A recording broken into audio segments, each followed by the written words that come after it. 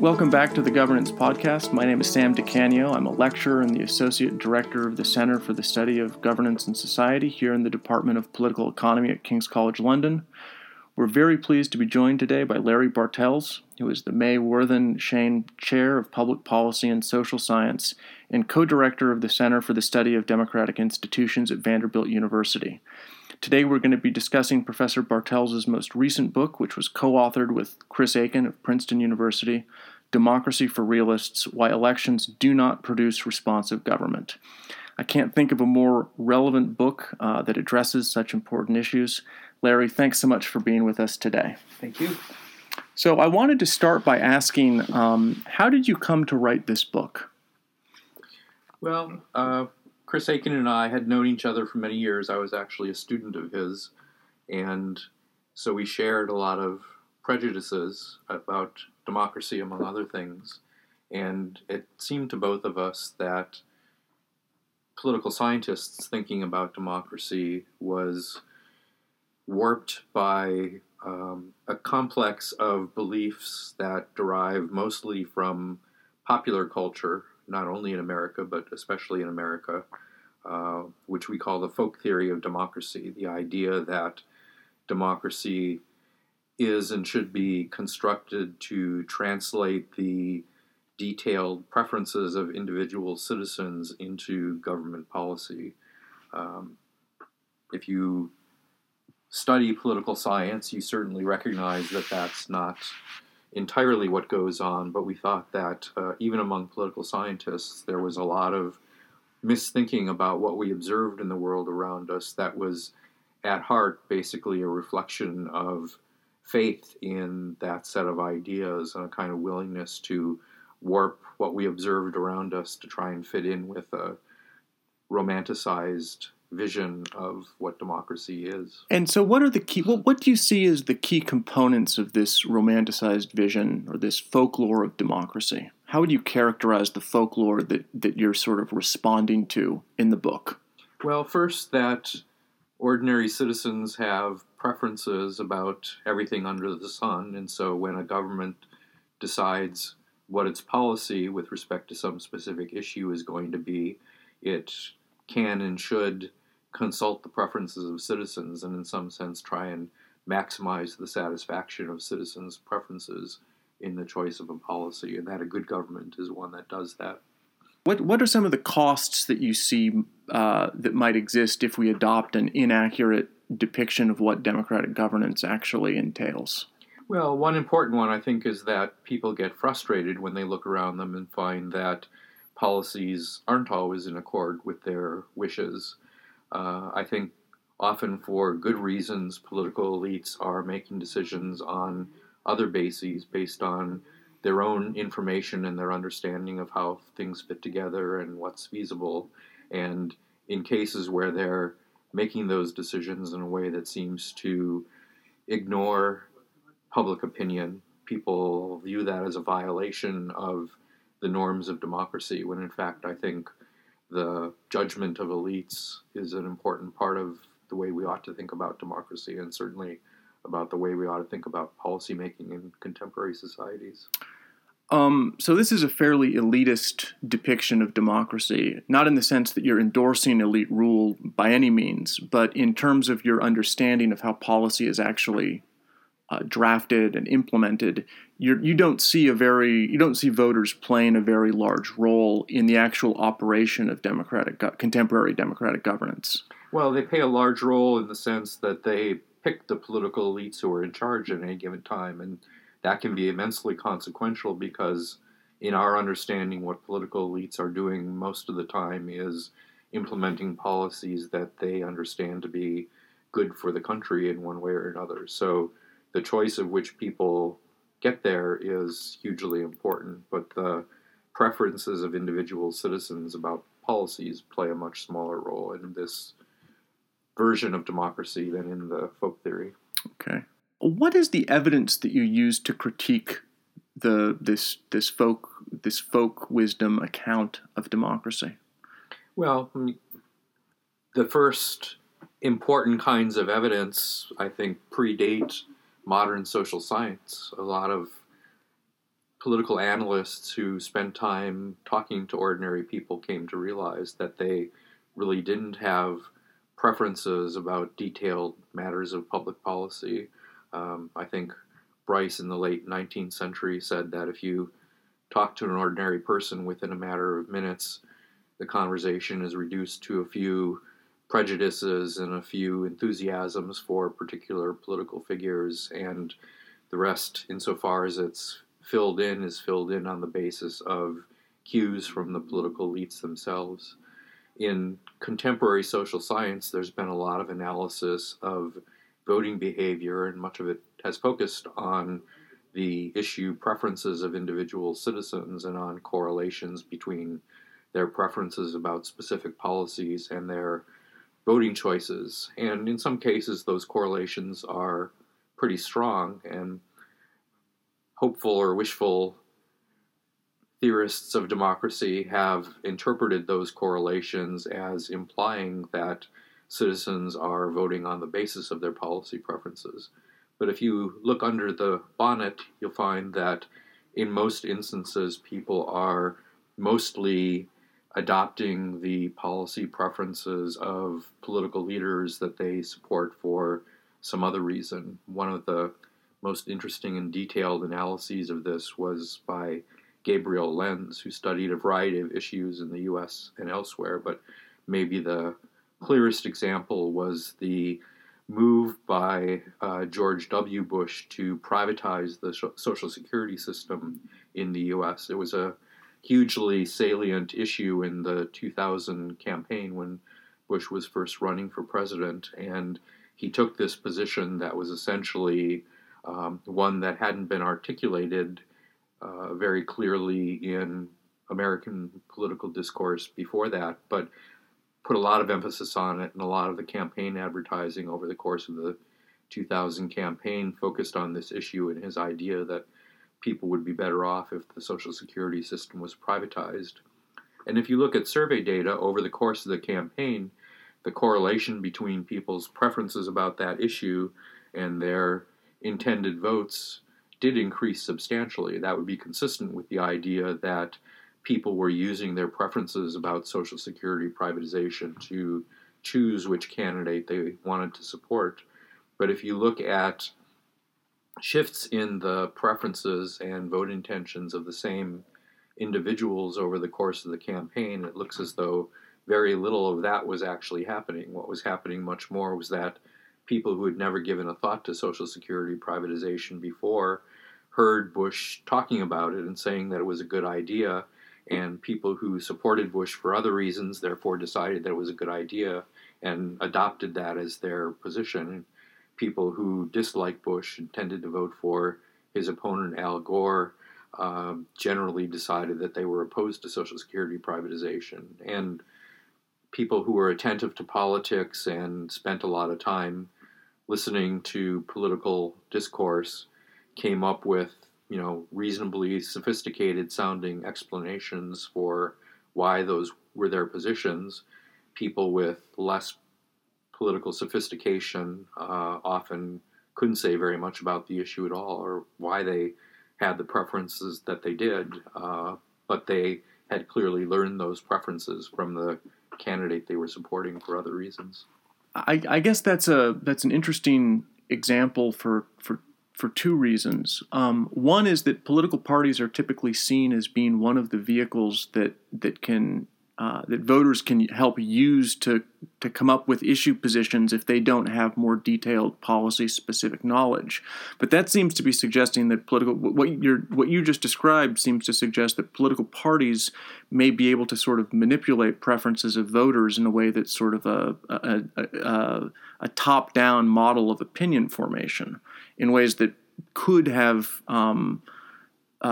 disturbing consequences for democratic theory and for democratic responsiveness depending upon the elites that are actually running the political parties. So if George W. Bush or if people are looking to Donald Trump for cues about the issue positions that they should themselves hold, I could see that there might be reason to be concerned about voters' ability to sort of control the actions of elected officials if the elected officials themselves are able to influence the preferences that voters actually are espousing.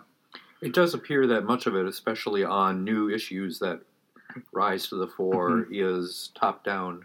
Whether you want to think of that as manipulation or education, I suppose, depends on what you think of the elite's views.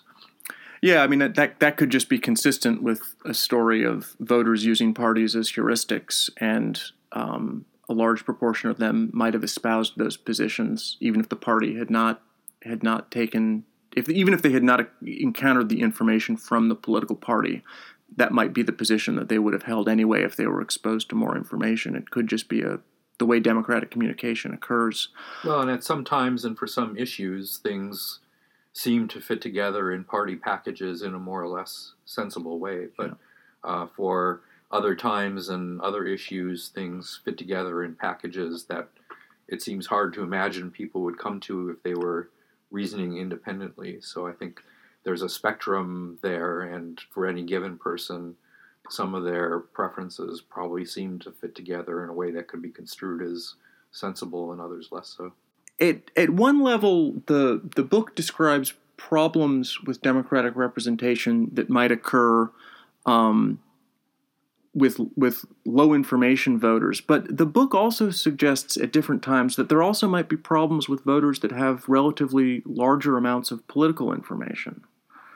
Can you describe what you see some of those problems actually might?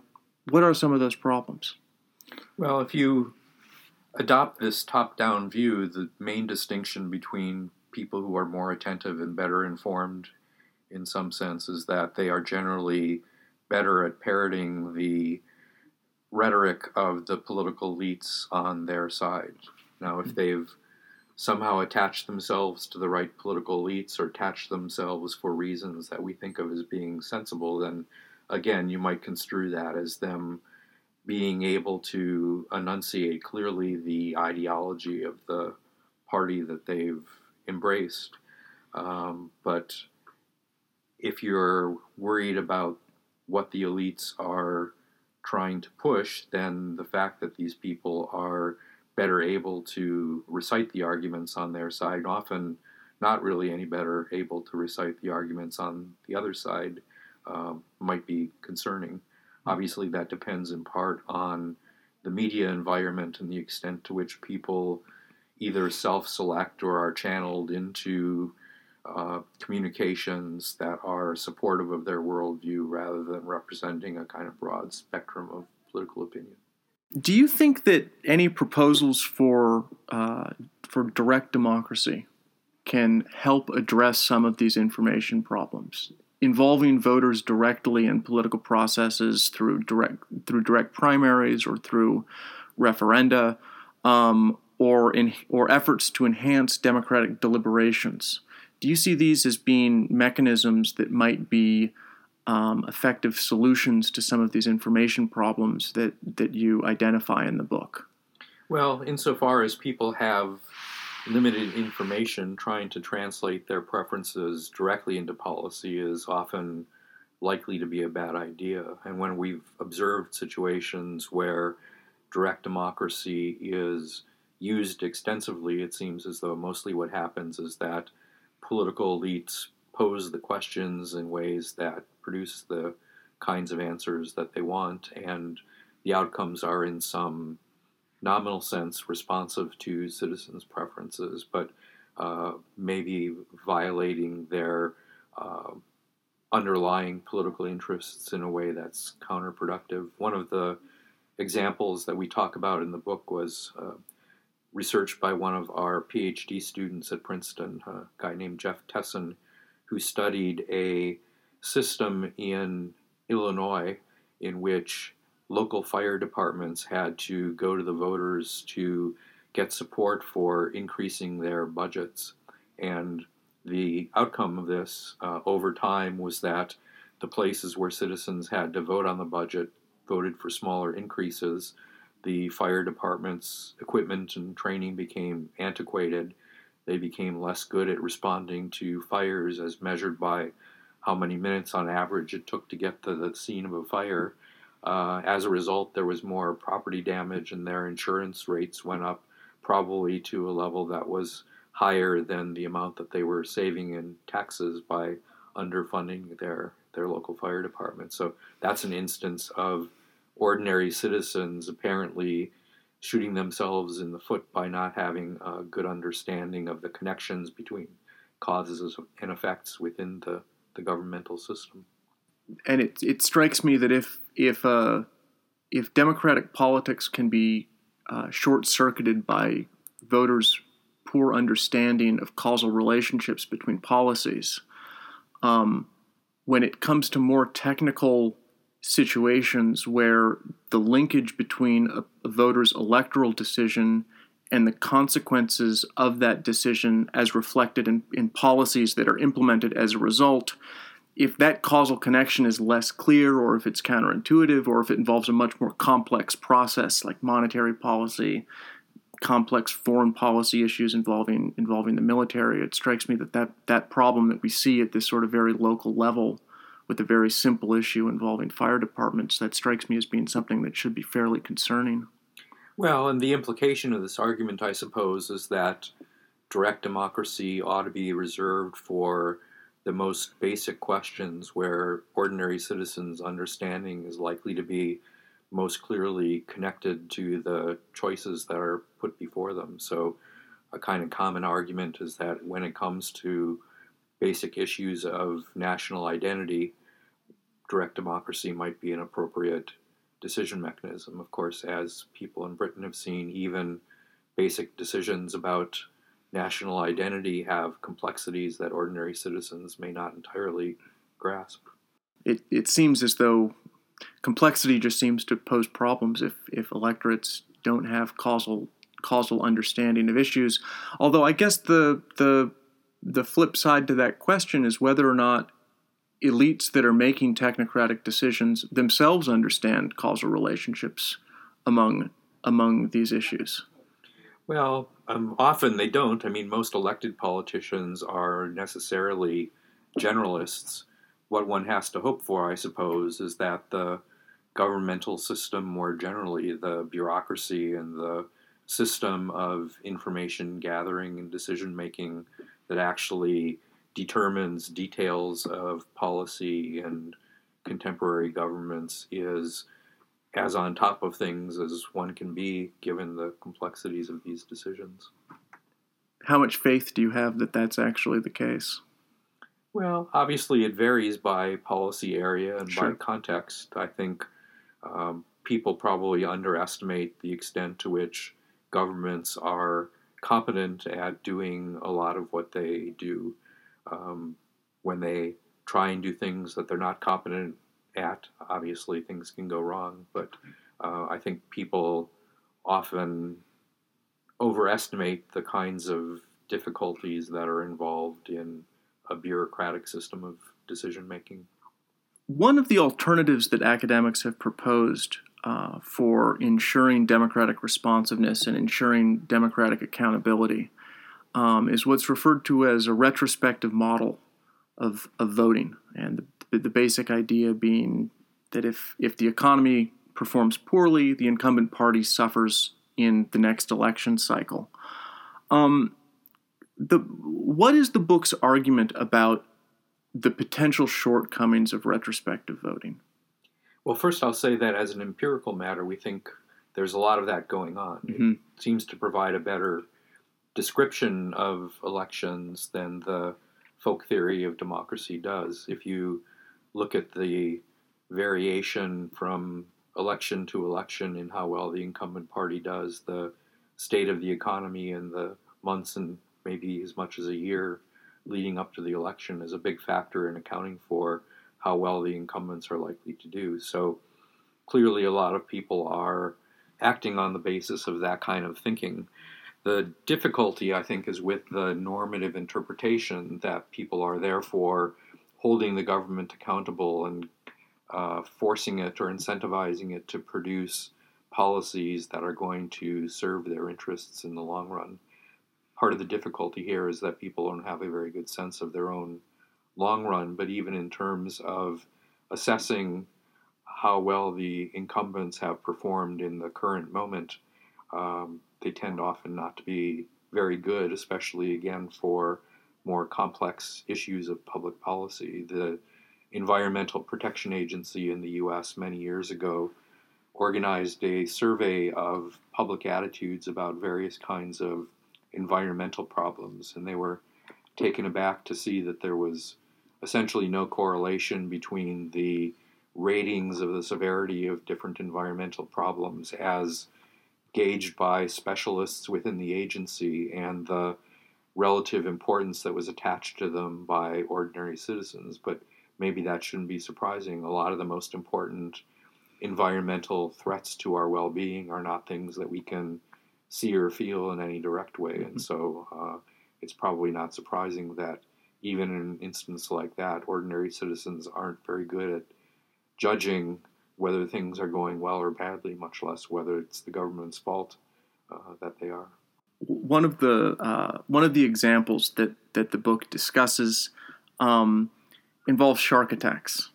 So one of your discussion of the shortcomings associated with retrospective voting as a mechanism for ensuring that good public policies are implemented uses a case study of shark attacks in American presidential elections. So let me ask a question that's got to be one of the more unusual ones that we've asked in the podcast before. How do shark attacks have implications for American presidential elections, and what do they tell us about retrospective voting?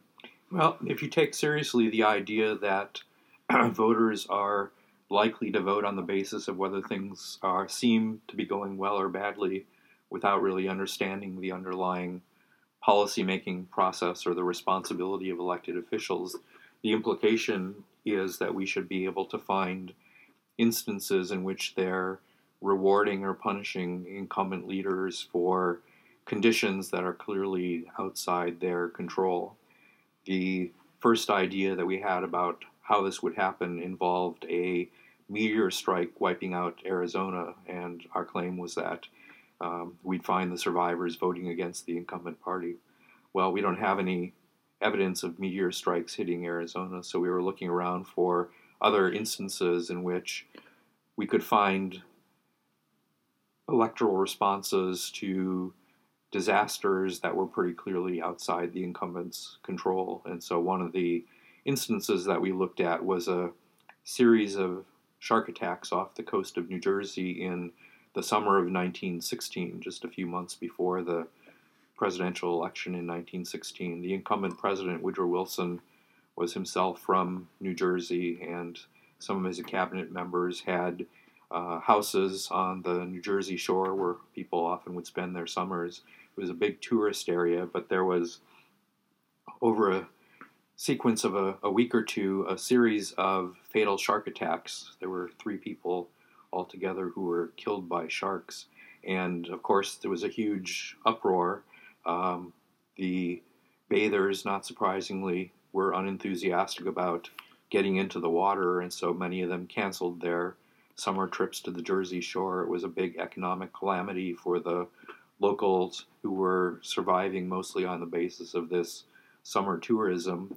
And if you look at the voting pattern in the 1916 election, several months later, by comparison with previous elections, it looks as though people in the most affected parts of the state voted against Woodrow Wilson at a rate about 10 percentage points higher than they had before or would have otherwise. So they were punishing the president for the fact that the shark attacks had ruined their summer tourism business. Now, you might say the president should have supplied government aid to assist them, but that was a policy option that would not have been considered seriously at the time. It wasn't something the government typically did to compensate people for those kinds of economic losses, nor could the government prevent the sharks from chomping people if they were going to go into the water. So it seemed like a pretty clear instance in which one would sensibly not hold the president responsible, but nevertheless people felt bad and they punished the incumbent accordingly. So you essentially have voters penalizing elected officials for conditions that they can't control, didn't influence, and are essentially acts of God, essentially. Right. And so that's one colorful case study, Mm-hmm. but one wonders how common that kind of behavior is. So the other thing we did is part of the same analysis was to look at floods and droughts in various parts of the country over the entire course of the 20th century. And there again, it looks as though there was a pretty systematic response of voters to punish the incumbent party when their states were too wet or too dry. Again, not something that the incumbent could do anything about. By the end of the 20th century, there were often pretty vigorous government responses in the sense of providing assistance to people who were hit by these calamities. But it doesn't make sense that people would punish incumbents on that basis either, because if they were expecting responses, more or less by definition, on average, half the responses should be better than average and half should be worse than average. And the net effect of that on the incumbent's electoral performance ought to be pretty close to nil. But we saw a pretty systematic pattern of punishment in cases where things went wrong, even if the incumbents were presumably doing their best to ameliorate the situation. So I suppose that this is identifying a problem with retrospective voting in voters' ability to accurately attribute the social conditions that they are experiencing to policies that were causally responsible for generating them. So the question is whether or not voters' understanding of politics is accurate enough to be able to discern whether or not the incumbent party or an incumbent politician has done something that made them worse off, or whether or not they're penalizing a party for conditions that are simply outside of the political system's control.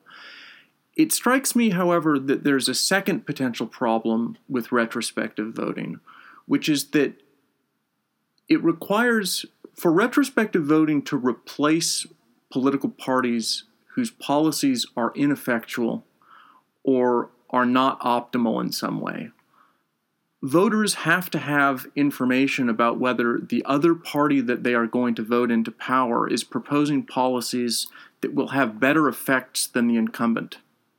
So even if they correctly causally attribute the conditions that they're experiencing, even if voters understand that the existing level of economic growth or unemployment that their society is experiencing was influenced by specific policies that the incumbent party implemented, in order to get better policies to replace the ones that they are displeased with, they still have to have knowledge about the effects of the other party that they are presumably going to be replacing the incumbent party with.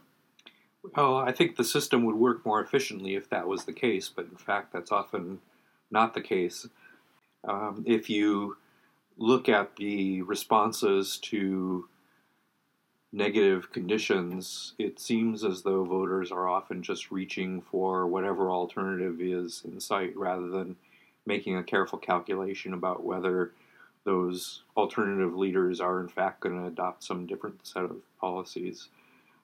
Maybe the best example of this is the Great Depression, where there was a lot of economic distress and a lot of incumbent governments being voted out of office, but often being replaced by almost any kind of alternative that didn't make any particular kind of economic or political sense. And so in places where the incumbent government was on the right, they'd be voted out and replaced by a government on the left. In places where the incumbent government was on the left, they'd be voted out and replaced by a government on the right.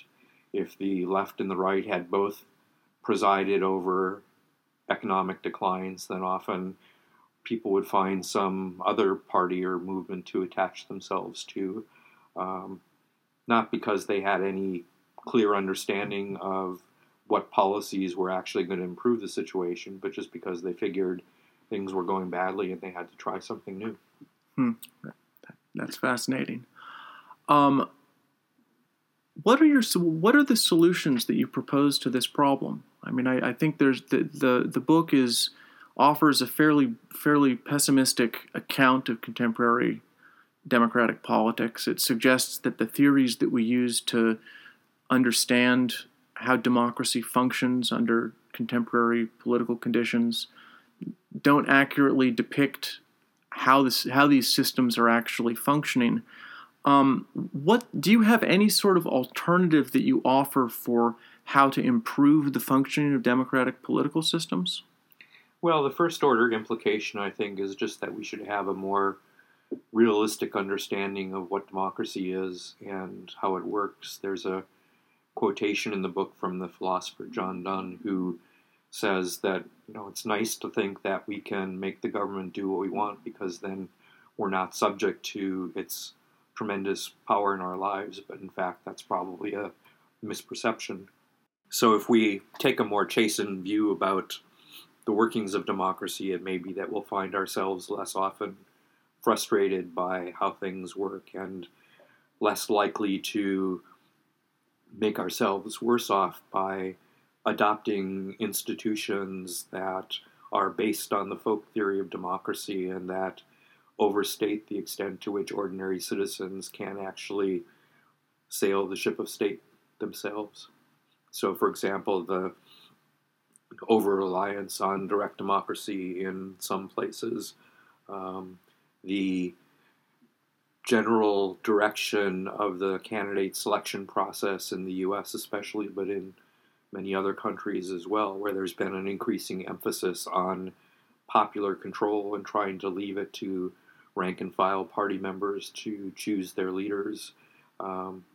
That system seems not to work very well in a lot of settings, and so having a proper respect for the expertise of political leaders and trying to find some constructive role for them in vetting potential candidates and choosing among the potential political elites, I think, would make for a healthier and generally better functioning system. I understand why information problems might create problems with voters' selection of candidates in the ways that you just described. But why should we think that political elites are going to be better at selecting candidates or policies? I mean, so couldn't somebody?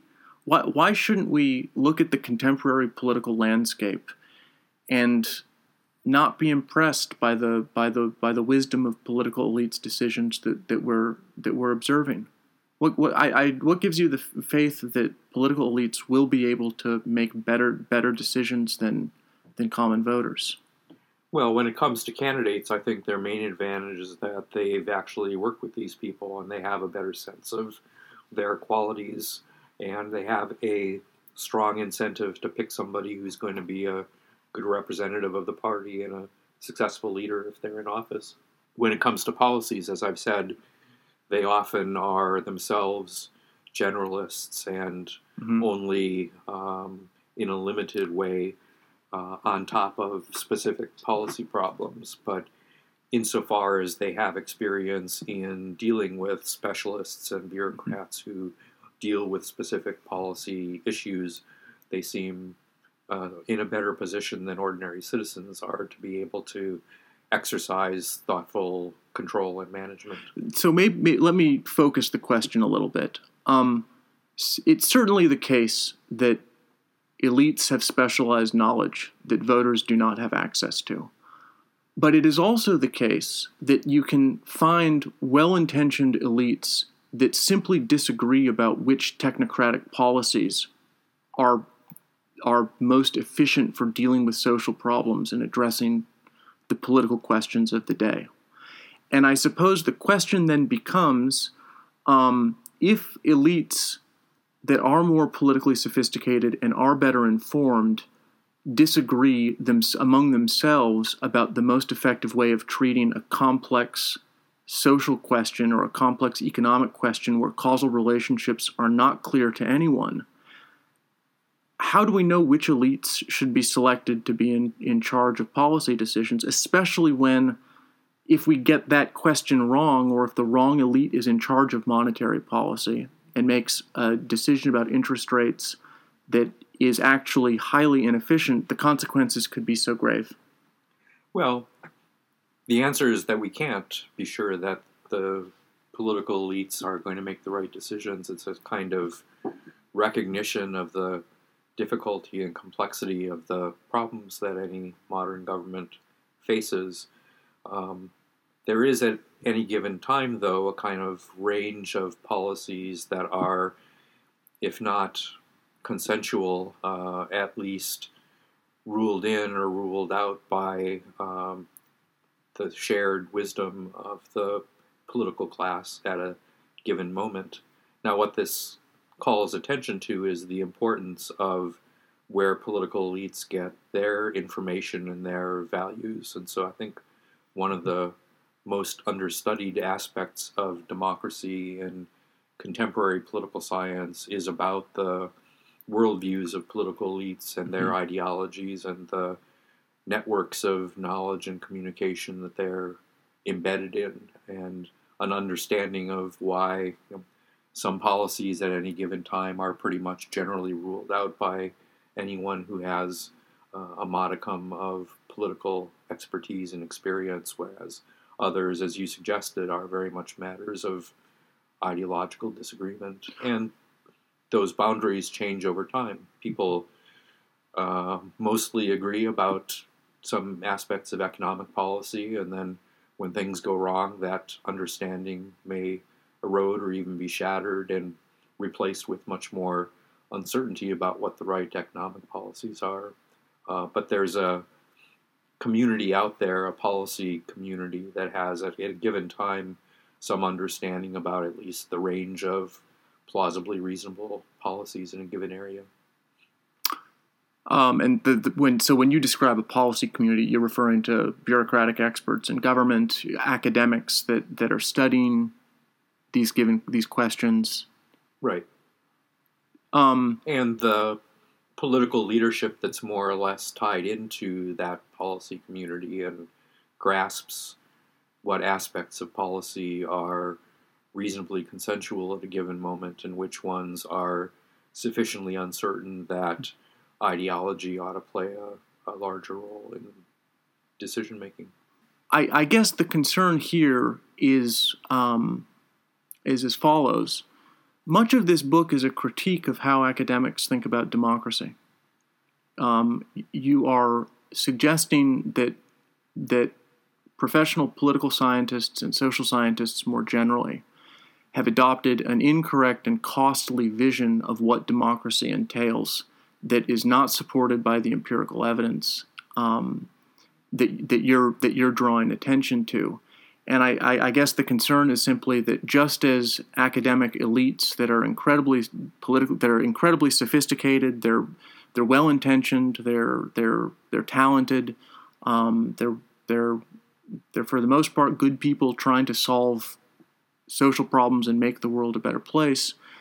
This book, in many ways, is suggesting that they have adopted a grossly inaccurate depiction of how democracy functions. And I suppose that my concern here would just be that if academics can make that kind of an error in their theoretical understanding of democracy as a system of governance, we should also expect to see similar errors occurring in their analysis of public policy. And if that's possible, it could be that the people that are trying to analyze monetary policy or tax policy are making errors that are just as egregious as the academics that have adopted the folklore of democracy that you critique throughout the length of this book. And if that's the case, I think I may be a bit more pessimistic than you are on this account. But I just, the concern is just that the policy decisions that policy elites are implementing are suffering from the same kinds of informational problems that you're documenting and suggesting exist among academic specialists and democratic theorists. Well, there's certainly reason for concern and even for pessimism. I'm not trying to suggest that this elitist system operates in a way that is going to make everyone happy and wealthy and wise. And I wasn't trying to suggest that this book was a hopeful account of democracy by any measure. I think the ways in which our understanding of democracy has been warped by what we call the folk theory as a kind of special case in that political culture attaches so much importance to these kind of romanticized notions of democracy. And so there's a kind of straightforward explanation there, I think, for at least part of where we go wrong. That may be true in some specific policy areas, but maybe less so in others where there isn't some particular reason for policymakers to slant their understanding in one direction rather than another. But it's always, as I say, something to be concerned about. Yeah, and I'm fully sympathetic to that point, and I suppose that when it comes to sort of technical questions about whether a policy will have a very specific effect on an economic condition, that kind of question doesn't involve these sort of larger cultural associations that people have with democracy as a good form of governance and as a desirable thing. Well, and economic policy is obviously immensely complicated, but we've worked out some infrastructure in order to make economic policy making somewhat more realistic and responsive, I think, by, for example, creating government bureaucracies whose job is to pretty carefully measure economic conditions. And so we can see, when the state of the economy is improving or degrading, even if we don't have any clear causal understanding of why that is. Whereas in the case of democracy, it would be harder to say that we have any good yardstick for knowing when the democratic system as a whole is functioning better or worse. Yeah, that seems sensible, and I guess the concern there just remains that if economic conditions are being caused by complex causal processes, measures of how the economy is performing won't necessarily guarantee that we can adopt policies that effectively address these complex causal processes. No, of course, and when you have a measure, policy often gets tailored to the measure rather than to the underlying reality. So there are interesting debates right now among economists about better measures of well-being than the ones that we have on hand. Sure, great. Can you tell us a little bit about what the next project is? Well, I'm thinking about a variety of things, but one of the issues that I've gotten interested in lately is what people sometimes refer to as the crisis of democracy in Europe.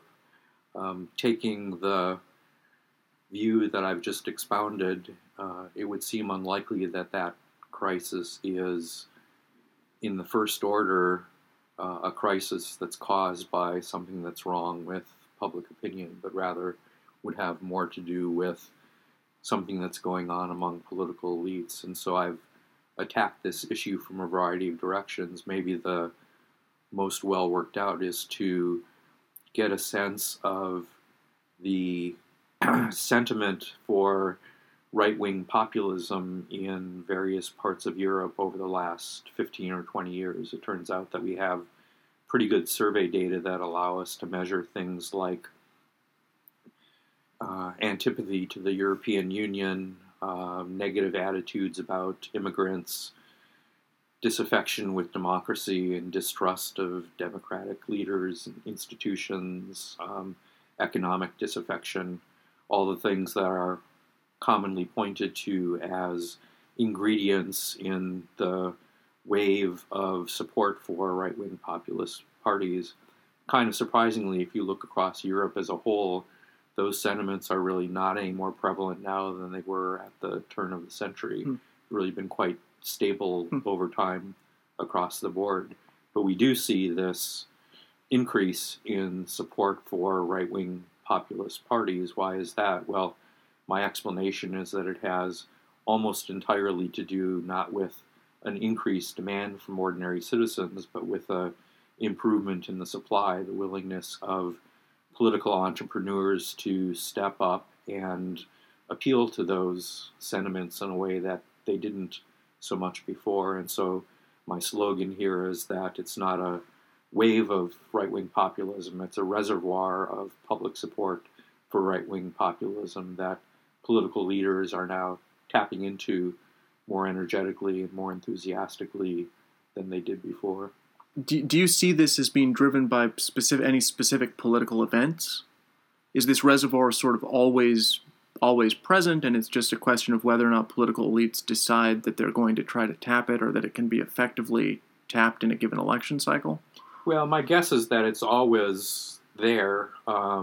We don't have very systematic public opinion data going back before the beginning of the 21st century for this whole set of questions that I just described.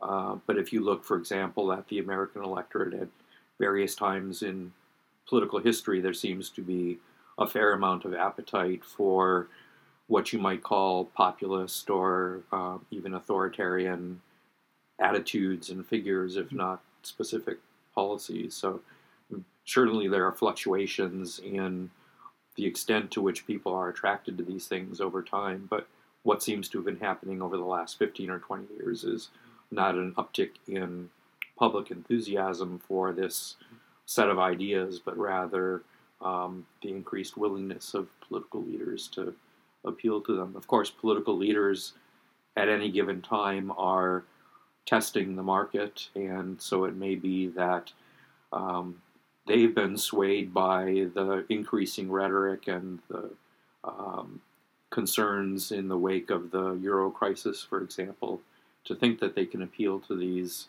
sympathies in a way that they could have but didn't previously. If you look at across Europe at the relationship between right-wing populist sentiment and the success of right-wing populist parties, the correlation is very weak. The success or failure of particular parties seems to have to do with things other than the general appetite of the public for those kinds of policies and rhetoric. Great. Well, we look forward to this project as it moves along. Thank you so much for joining us for this podcast. Really enjoyed it. Thank you. My pleasure.